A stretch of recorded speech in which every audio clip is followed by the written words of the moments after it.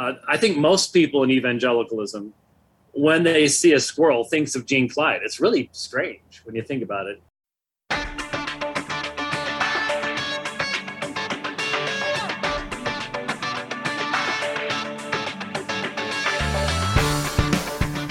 Decidedly Christian, distinctly biblical, and just a little bit nuts.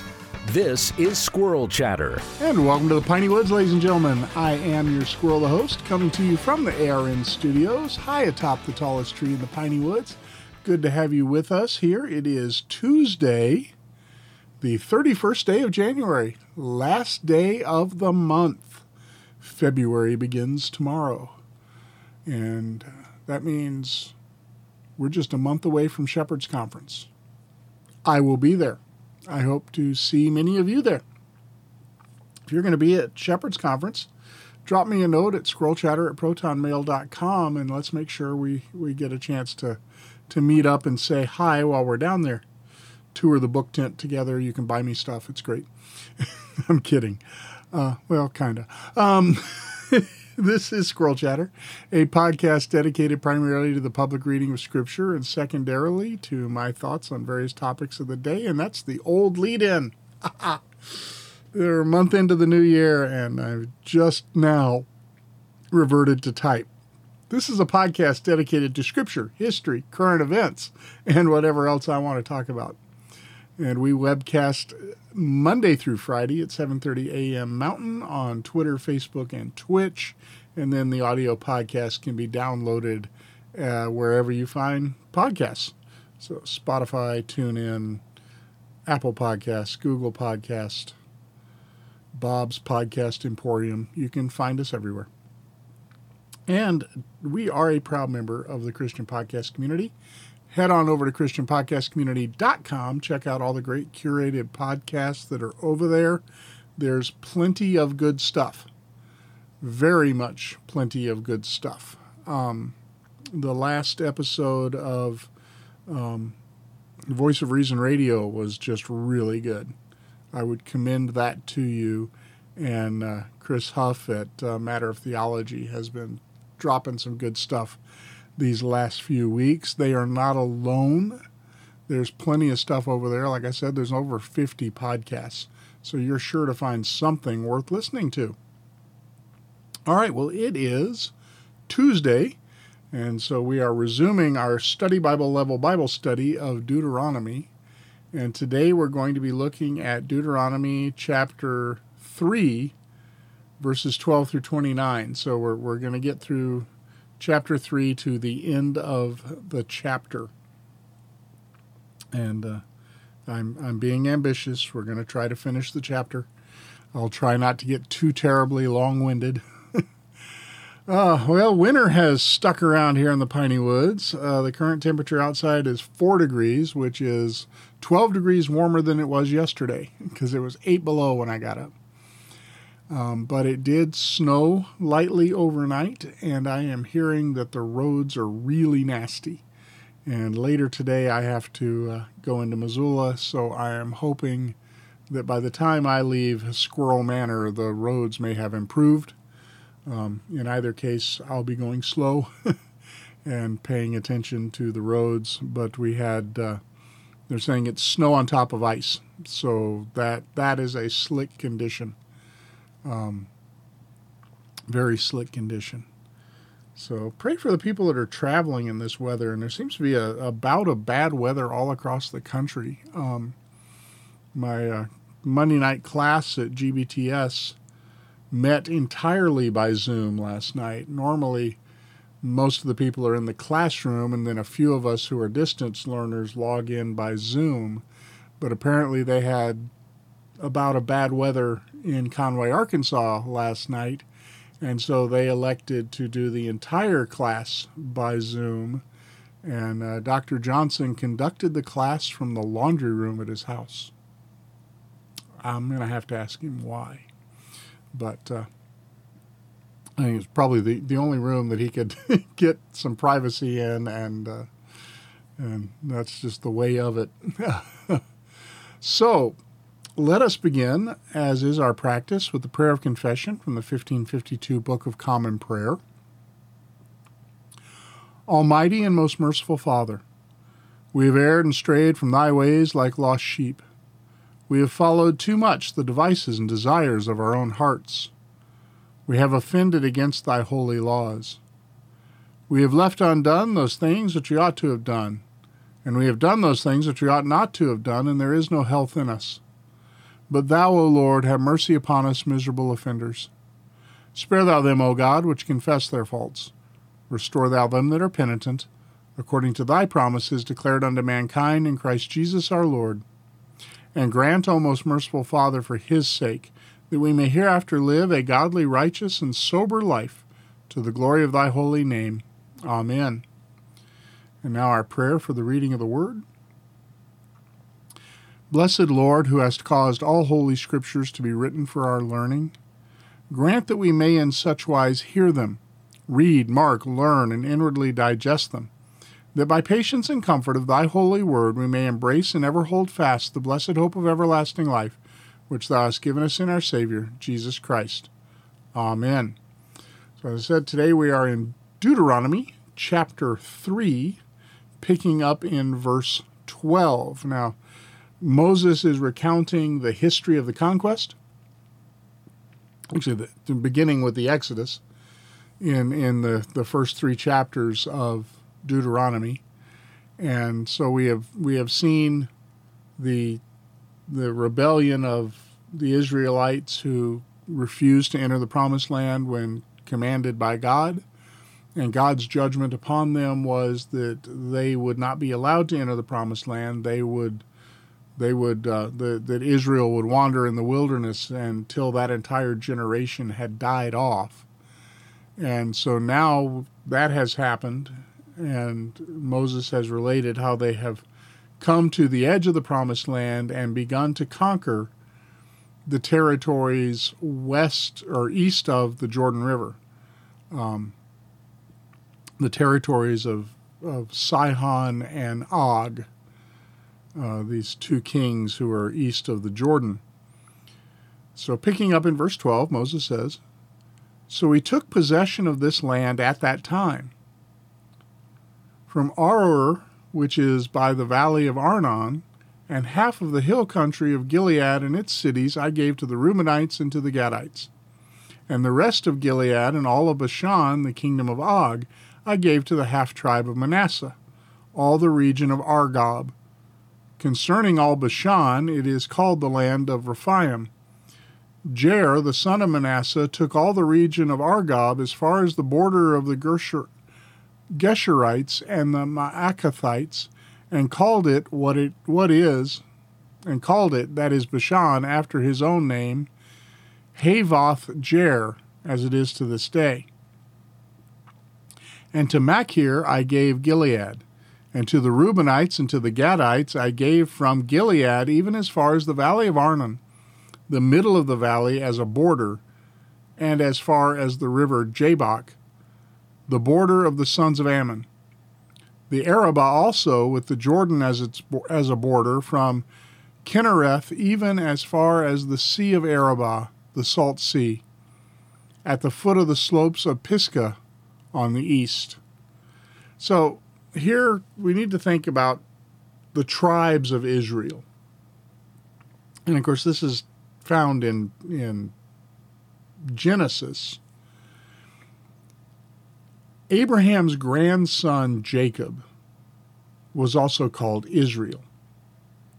Israel means struggled with God, and if there's not a better name for a nation, I can't think of one, because this is a nation with a history of rebellion and struggling against God. So Jacob was given the name Israel, and Jacob had 12 sons: Reuben, Simeon, Levi, Judah, Dan, Naphtali, Gad, Asher, Issachar, Zebulun, Joseph, and Benjamin. And yes, I wrote all those down because I don't remember things like that. I remember when I was in high school, I had to remember the dwarves in The Hobbit for a class, and that was, personal note, my form of dyslexia. not only does it mess with my spelling and stuff like that, it messes with my ability to remember, especially rote memory, things like names. So I will ask repeatedly what your name is and try to learn it, but it's not going to necessarily come easy to me, just so you know. So yes, I wrote down the 12 sons of Jacob. Now, these 12 sons are the progenitors of the 12 tribes of Israel. So when Scripture talks about Israel, we need to remember this is not talking generally of descendants of Abraham.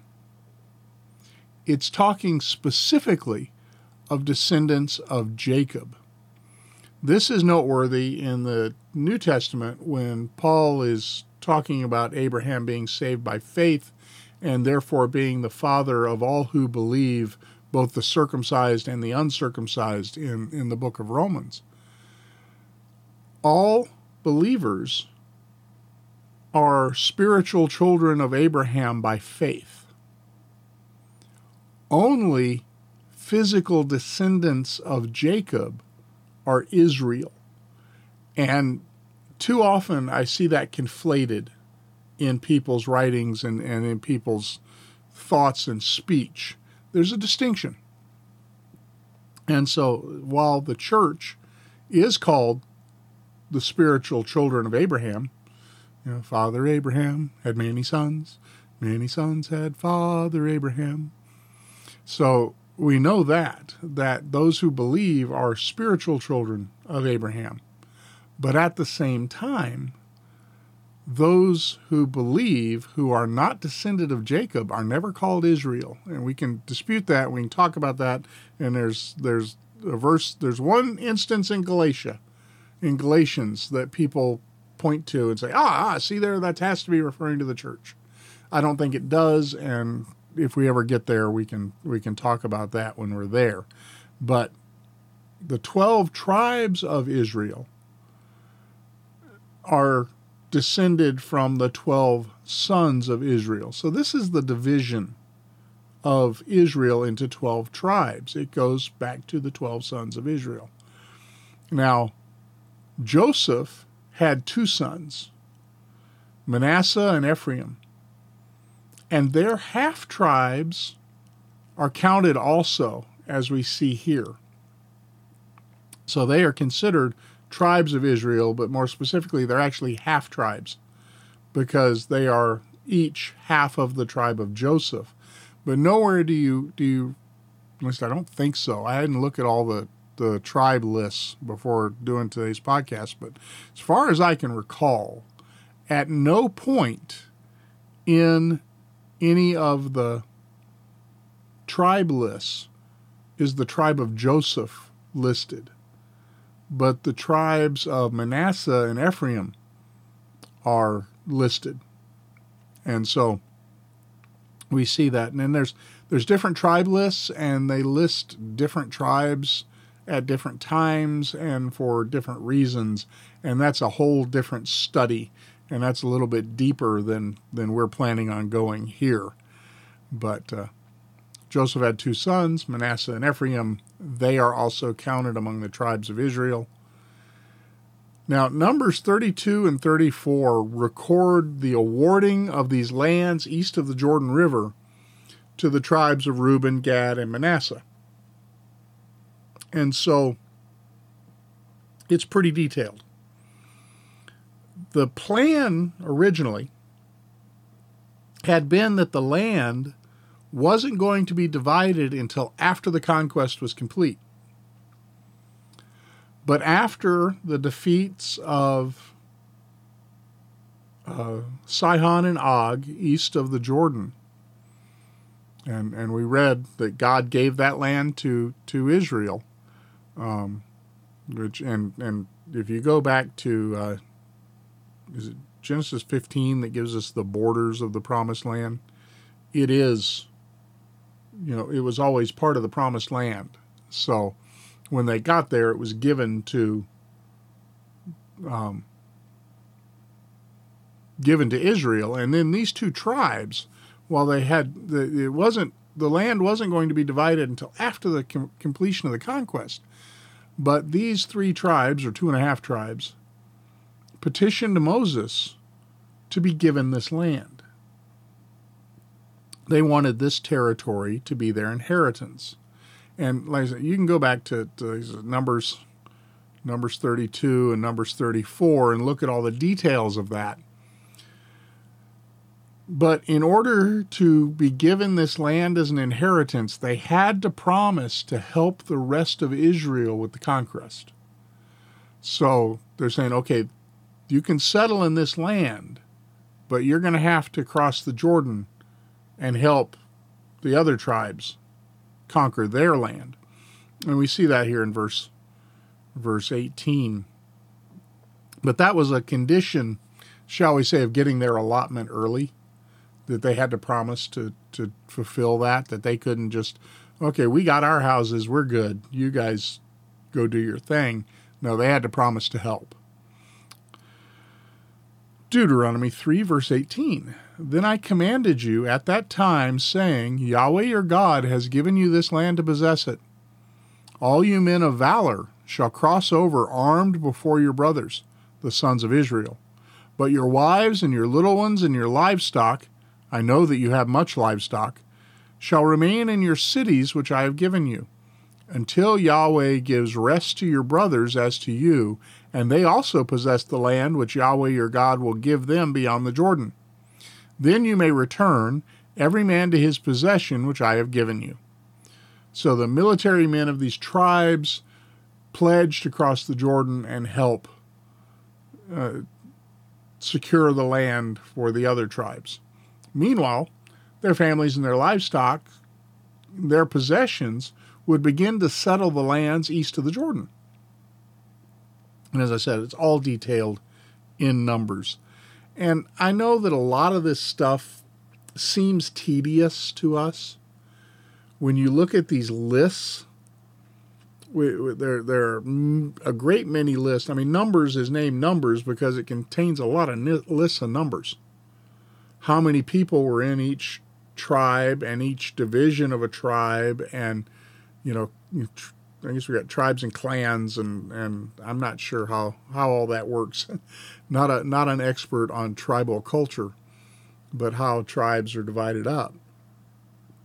But we see all of these lists, and it's lists of who settled where, and what were the borders of the different territories, which cities were given to each tribe, etc., etc.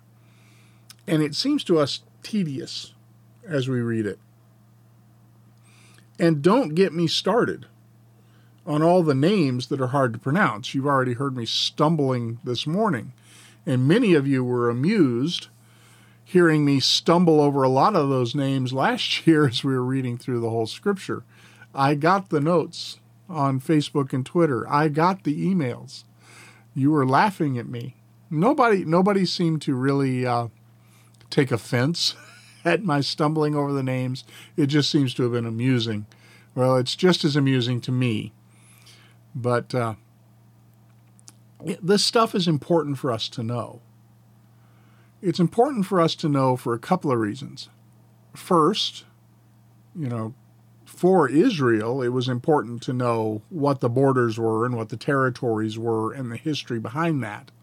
So it had great practical application throughout the history of the kingdom of Israel prior to the conquest. The Babylonian conquest, the Babylonian captivity. So it's important there, and it's important at the end of the conquest because there was territories that needed to be returned to members of those tribes.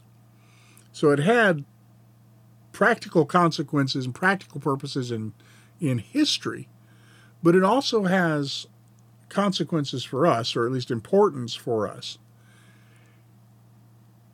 As remember, all Scripture is God-breathed and is profitable for teaching, for reproof, for correction, for training in righteousness, and that includes these tedious lists. So there's something here for us to teach us, to correct us from error, and to train us in righteousness. Now, I do admit that some areas of Scripture are more useful for these purposes than other, but all of it is profitable because it's all the Word of God. And so we need to think about these lists and these allotments and these apportionments and what all that means. And so this is kind of my thoughts on that. God is a God of details. He is a God of the whole world. He's a God of the universe. But he's also God of individual families, individual households, individual people. And in his omniscience and omnipotence and omnipresence, he pays just as much attention to the small as to the great, because he is a God of details. He's a God of the big picture, obviously, but he's also a God of the individual details. As R.C. Sproul used to always say, and it's a quote that is just a good reminder about the absolute sovereignty of God. And I've got Dr. Johnson's new book on the sovereignty of God right down here. I haven't picked it up yet. I'm looking forward to reading that.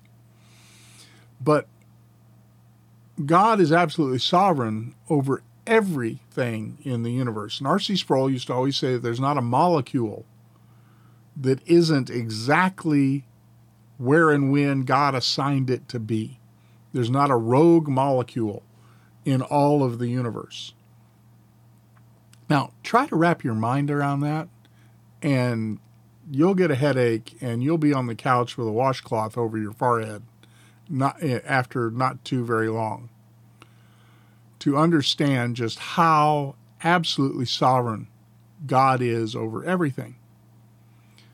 But he's sovereign about the big picture, and he's sovereign about the details. And so these details are given to us to show us the care with which God placed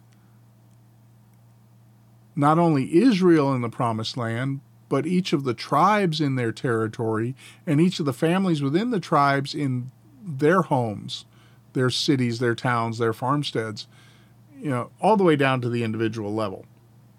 God is as attentive at every level that you want to look at.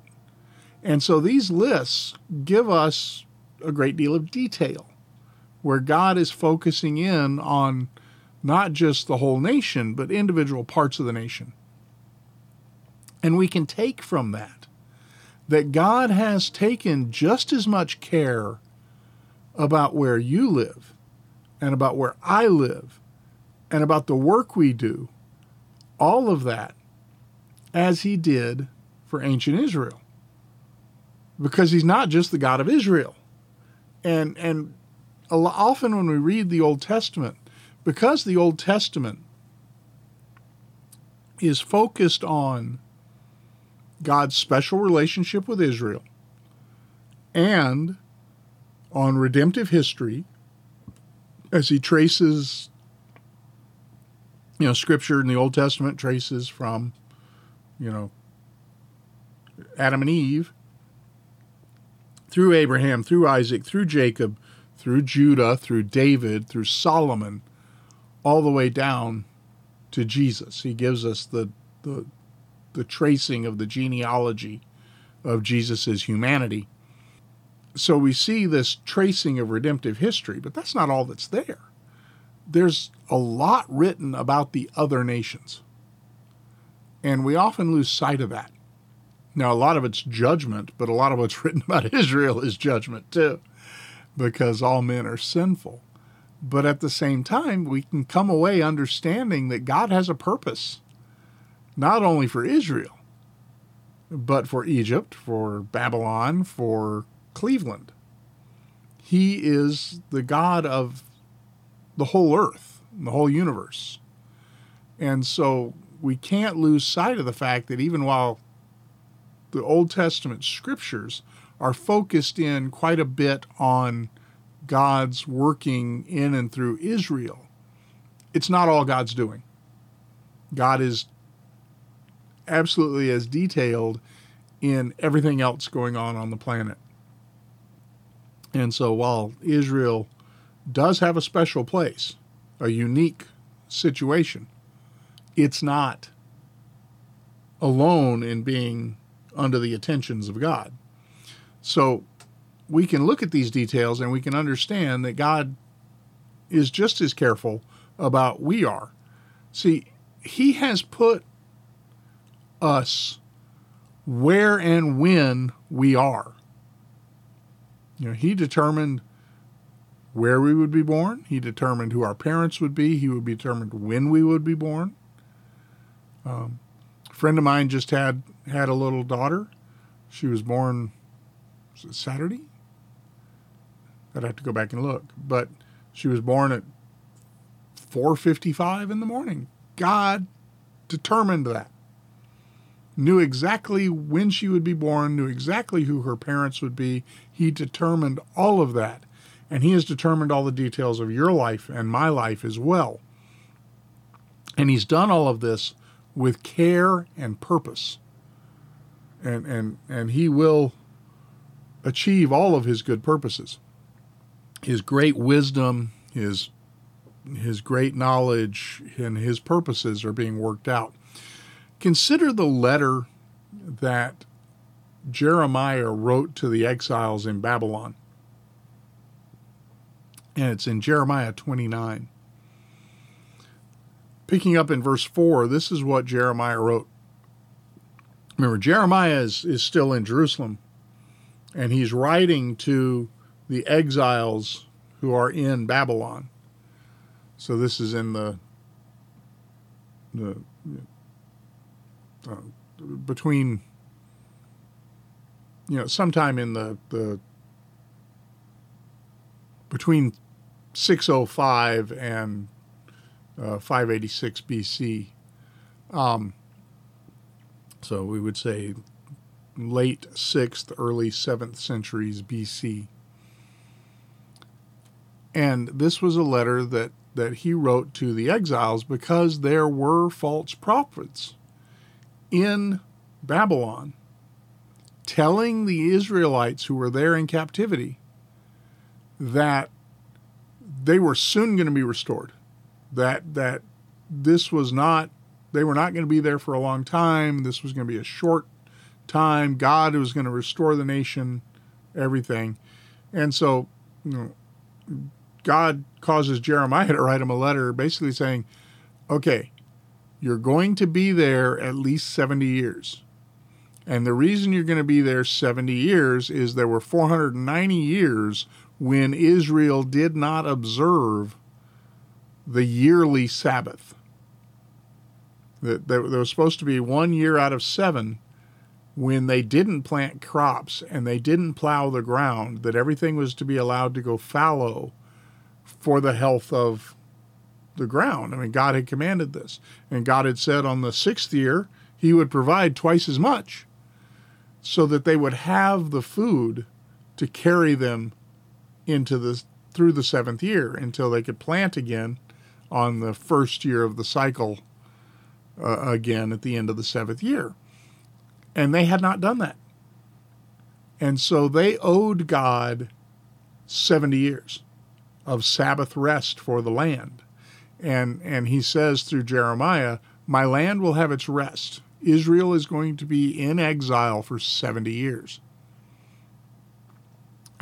It's reading that portion of Jeremiah in Daniel chapter 9 that Daniel realizes that the time of the exile is coming to an end, which would put Daniel somewhere in his mid to late 80s when that happened, because he was among the first deportees,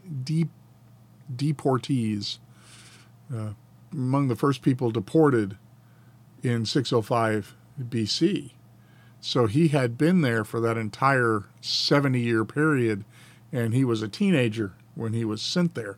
So, he's in his mid-80s at that time, but he was reading the prophet Jeremiah when he read, 70 years, and it's almost up. Look at that. So this is what Jeremiah wrote. This is Jeremiah 29, picking up in verse 4. Thus says Yahweh of hosts, the God of Israel, to all the exiles whom I have sent into exile from Jerusalem to Babylon. Build houses and live in them, and plant gardens and eat their fruit. Take wives and become the fathers of sons and daughters. And take wives for your sons and give your daughters to husbands, that they may bear sons and daughters. And multiply there and do not decrease. Seek the peace of the city where I have sent you into exile, and pray to Yahweh on its behalf. For in its peace you will have peace. For thus says Yahweh of hosts, the God of Israel, do not let your prophets who are in your midst and your diviners deceive you, and do not listen to your dreams which you dream, for they prophesy a lie to you in my name. I have not sent them, declares Yahweh. So these false prophets then are the ones who were saying that their exile was going to be short. And so Jeremiah says, God through Jeremiah says, no, don't listen to them. They are lying. I did not send them. Here's the deal. I sent you to Babylon, and I want you to settle there. I want you to dwell there. I want you to build houses. I want you to have kids. I want your kids to have kids. I want the Israelites in exile to multiply and grow in number. So even in the midst of the exile, he is telling them that he is going to bless them with growth as a nation. Did the same thing in Egypt, by the way. That was a period of great growth for the nation of Israel. So we can see here from this letter to Jeremiah that it is God who determines where we live. And we are to live there as God's people. Loving God, loving our neighbor. Jeremiah 29:7, seek the peace of the city where I have sent you, and pray to Yahweh on its behalf, for in its peace you will have peace. So seek the peace. Other translations say seek the welfare. I'd have to fire up my Bible software and look at what the actual Hebrew says there. But it's seek the well-being. Seek the prosperity of the place where you live. This is loving your neighbor. This is common grace, that Christians seek the good of the people who live around them. And the reason is that in their prosperity, God's people find prosperity. To paraphrase John F. Kennedy, although he was talking about tax policies in the American economy, his point is well applicable here. A rising tide lifts all boats. So as an economy improves, and as a society improves, that improves the lives of all the people who are in the society. In a lot of ways, we have lost sight of that. American individualism is seeking what's good for me, not seeking what's good for my neighbor. And we have lost sight of the fact that by seeking the good of our neighbor, A, we're obeying God's commandments, but B, we're seeking our own good. Now, there are principles to apply here and all sorts of other things that we could talk about what that means. But the point I wanted to make is that just as God through Jeremiah, wrote to the exiles in Babylon, and he said, this is the city where I have sent you. God has sent you where you are. God has sent me where I am. And we are to be about what God has told us to do until he sends us somewhere else or takes us home. And, he will move us around, and that's fine. I certainly haven't always lived in this house. I haven't always lived in this state. I have lived all of my adult life in this state, but my dad brought me out here when I was 11, along with my mom and my 2 sisters, and a dog named Nipper. It was a sweet dog, Sheltie. Shelties are great dogs. My oldest sister still keeps Shelties because of, and in a lot of ways, Nipper was her dog. He was the family dog, but he was her dog. And so she still keeps Shelties. But yeah, January 1977, middle of winter, my dad moved his family to Montana. And so, but that was an act of God's providence. And there's so many things that have happened because I've lived here that wouldn't have happened if I'd lived somewhere else. I have different friends. I have a different wife. If I had never come to Montana, Janet and I wouldn't be married. I wouldn't have the daughter I have and the granddaughter I have because, God connects all those dots. There's no chance random process anywhere in the world. And God has connected all those dots for you too. And so he is the sovereign God who is meticulous about the details. Not just the details of ancient Israel, but the details of your life and my life. Okay, back to Deuteronomy chapter 3, verse 21. Moses says, "And I commanded Joshua at that time, saying, Your eyes have seen all that Yahweh your God has done to these 2 kings. So Yahweh shall do to all the kingdoms into which you are about to cross. Do not fear them, for Yahweh your God is the one fighting for you."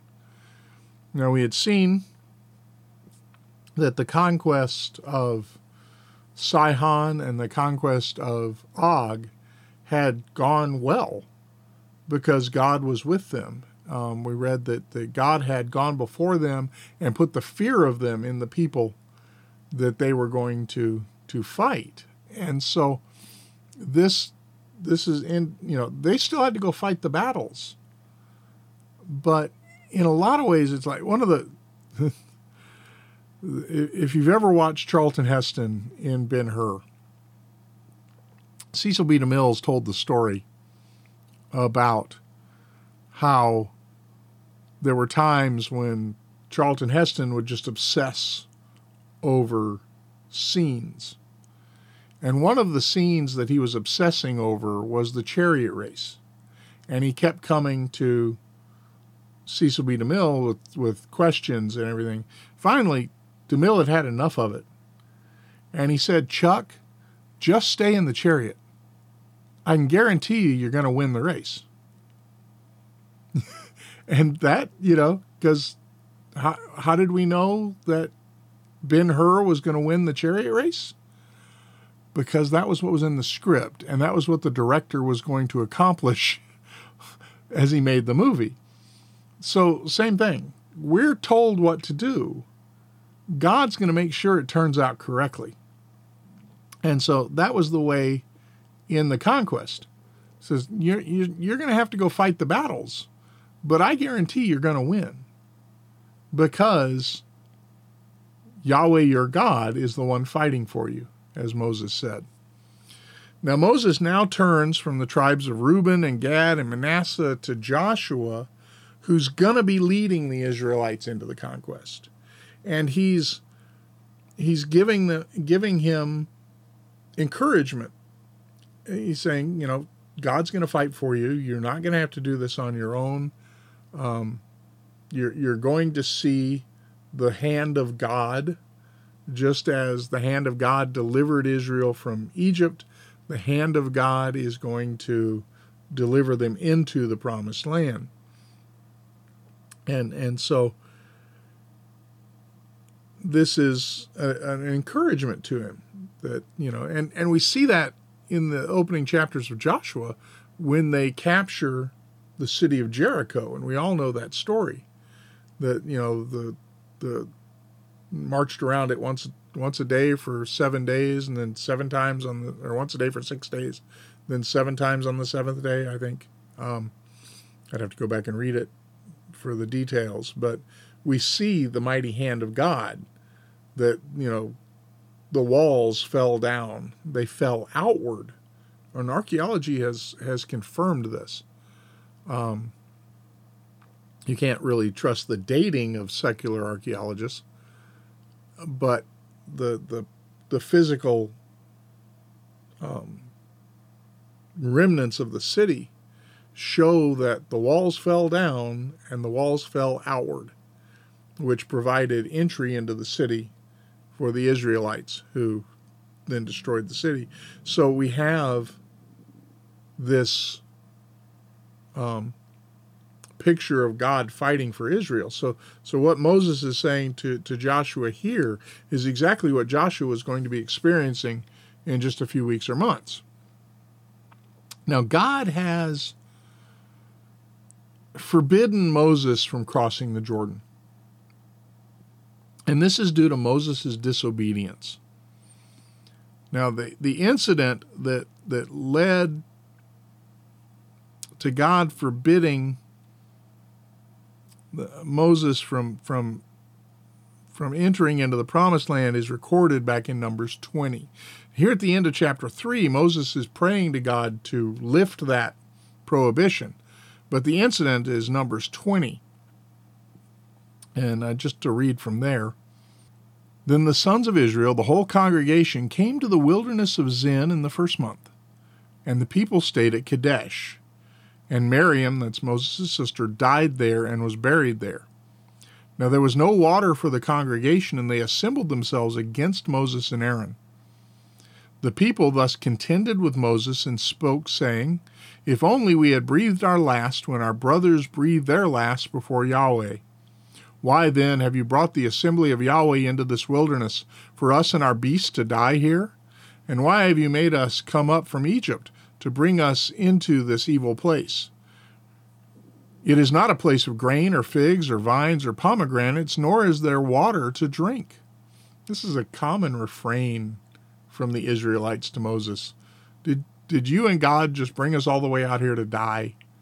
They say that repeatedly, which is amazing because every morning they're collecting and eating manna from heaven. They had seen all the miracles of the Exodus, all of that. Yet this is their constant refrain, it seems like. So verse 6, Then Moses and Aaron came in front of the presence of the assembly to the doorway of the tent of meeting and fell on their faces. Then the glory of Yahweh appeared to them, and Yahweh spoke to Moses, saying, now listen to what God commands, Take the rod, and you and your brother Aaron assemble the congregation and speak to the rock before their eyes, that it may yield its water. You shall thus bring forth water for them out of the rock, and let the congregation and their beasts drink. So, take the rod, speak to the rock, and it'll give forth water for the congregation. So Moses took the rod from before Yahweh, just as he had commanded him.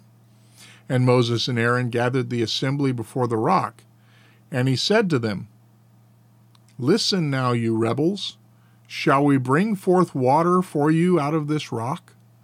Then Moses raised high his hand and struck the rock twice with his rod, and water came forth abundantly, and the congregation and their beasts drank. But Yahweh said to Moses and Aaron, Because you did not believe me, to treat me as holy in the sight of the sons of Israel, therefore you shall not bring this assembly into the land which I have given them. Those were the waters of Meribah, because the sons of Israel contended with Yahweh, and he proved himself holy among them. So God had told Moses to speak to the rock, and it would give up the water. Moses instead spoke to the people in anger and struck the rock. Now, I think all of us can read what the people were saying and understand Moses' anger. But Moses' anger was not God's anger.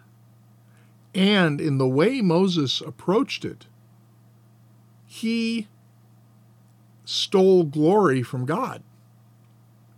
Because he and Aaron are standing there and he says, "Shall we bring forth water from this rock?" And he says it in anger. God is going to bring forth the water from the rock. And God was not angry. And so Moses had misrepresented God to the people. He had failed in his duty as a prophet in this instance. And that failure led to God forbidding him from entering the promised land. Not only him, but Aaron also. Listen to Deuteronomy 32, beginning in verse 48. "And Yahweh spoke to Moses that very day, saying, Go up to this mountain of the Abarim, Mount Nebo, which is in the land of Moab, opposite Jericho, and look at the land of Canaan, which I am giving to the sons of Israel for a possession. Then die on the mountain where you ascend, and be gathered to your people, as Aaron your brother died on Mount Hur, and was gathered to his people.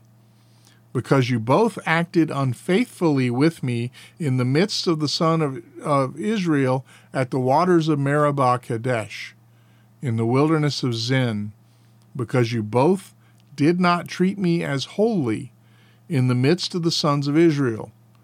For you shall see the land at a distance, but you shall not go there into the land which I am giving to the sons of Israel." So this is why Moses is forbidden. He had misrepresented God to Israel. He had made the Israelites believe that God was angry with them, when at that time he wasn't. And while they were already under the judgment of God, yes, they were wandering in the wilderness, all of that, and yes, that generation was going to die off. But still, God was preserving them and keeping them, not in anger, but as a loving father provides for his children. Your kid may get grumpy, but you still feed him lunch. And so that was the picture of God as the loving provider, yet that's not how Moses portrayed it to the people. And for that reason, he was forbidden from entering into the promised land. Now, here at the end of chapter 3 of Deuteronomy, he is praying to God that God would relent and allow him to enter the promised land. This is what he says, verse 23.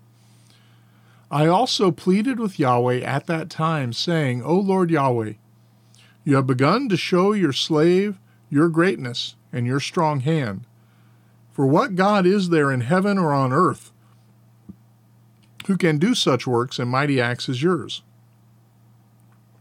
Let me, I pray, cross over and see the good land that is beyond the Jordan, that good hill country and Lebanon.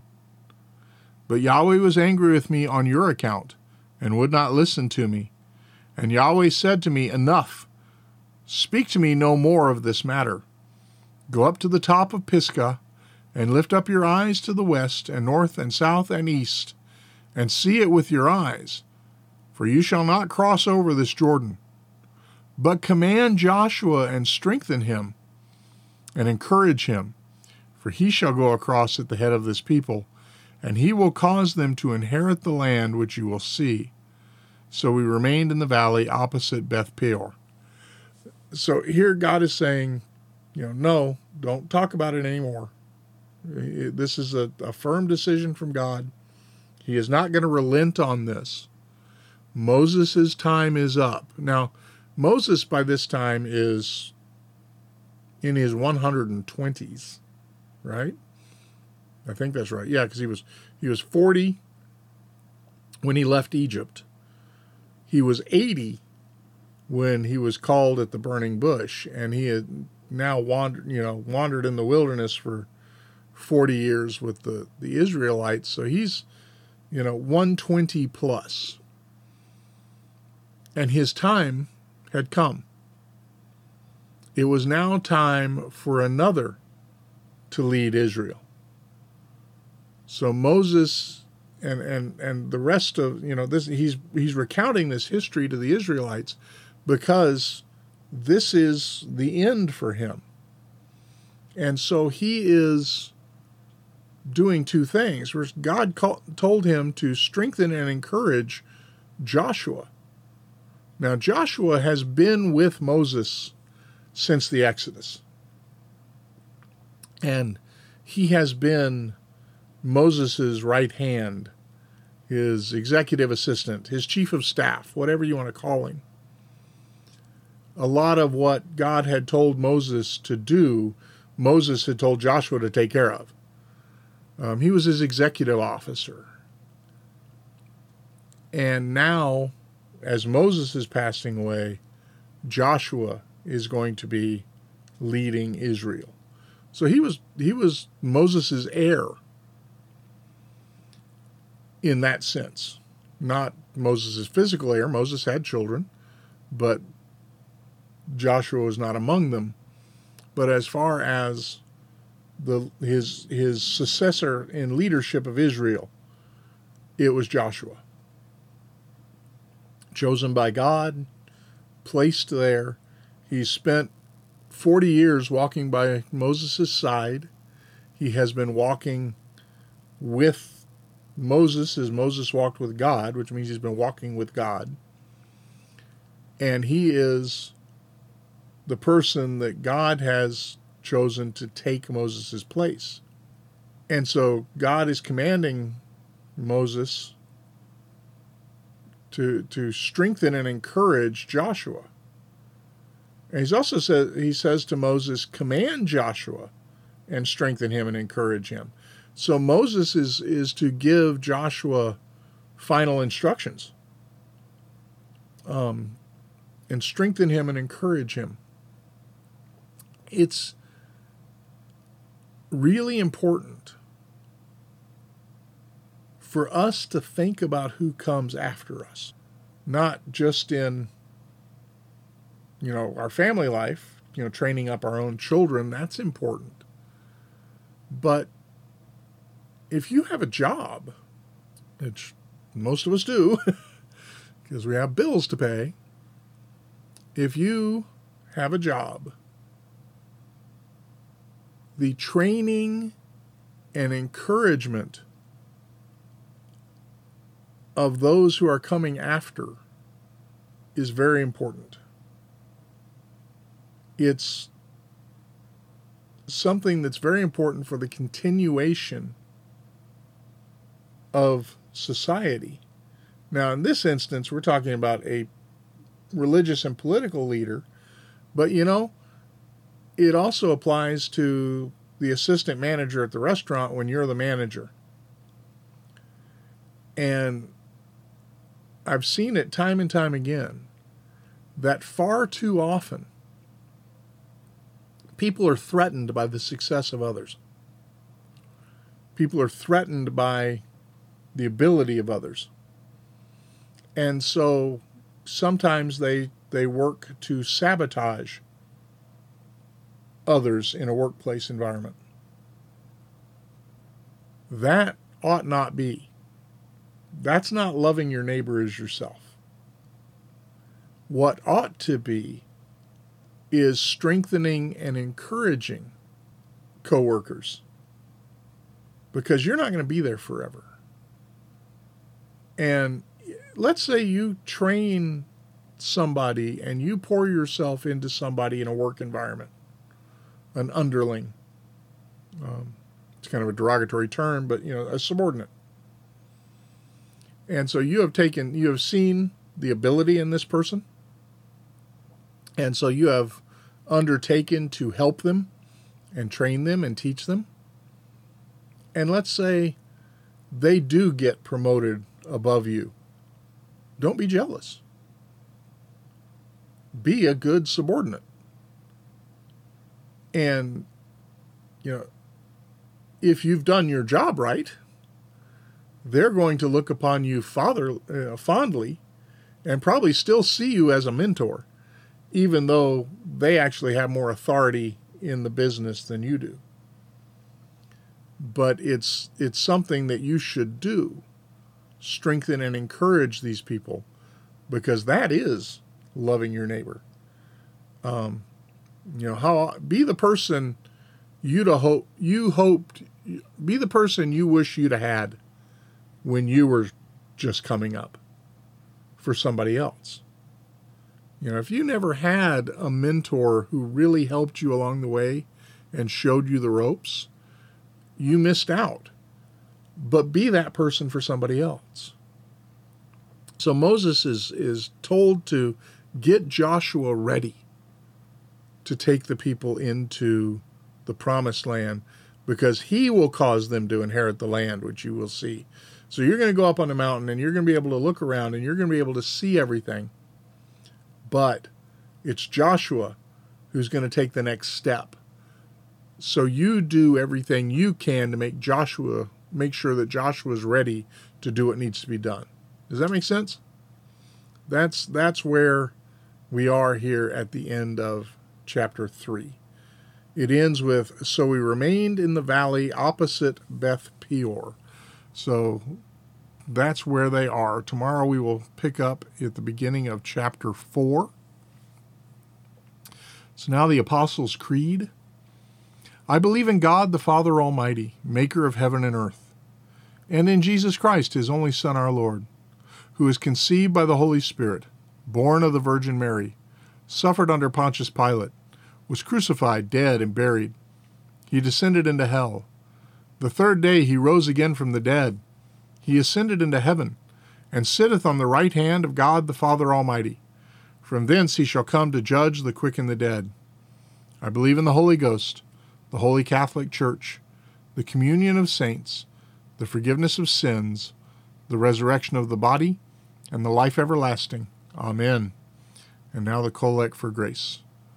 O Lord, our heavenly Father, almighty and everlasting God, who hast safely brought us to the beginning of this day, defend us in the same with thy mighty power, and grant that this day we fall into no sin, neither run into any kind of danger, but that all our doings may be ordered by thy governance, to do always that is righteous in thy sight.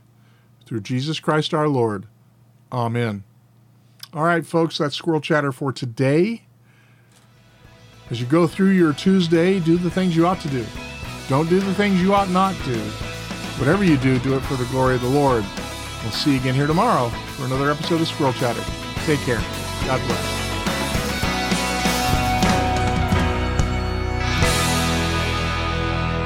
Squirrel Chatter is recorded in front of a live studio hamster.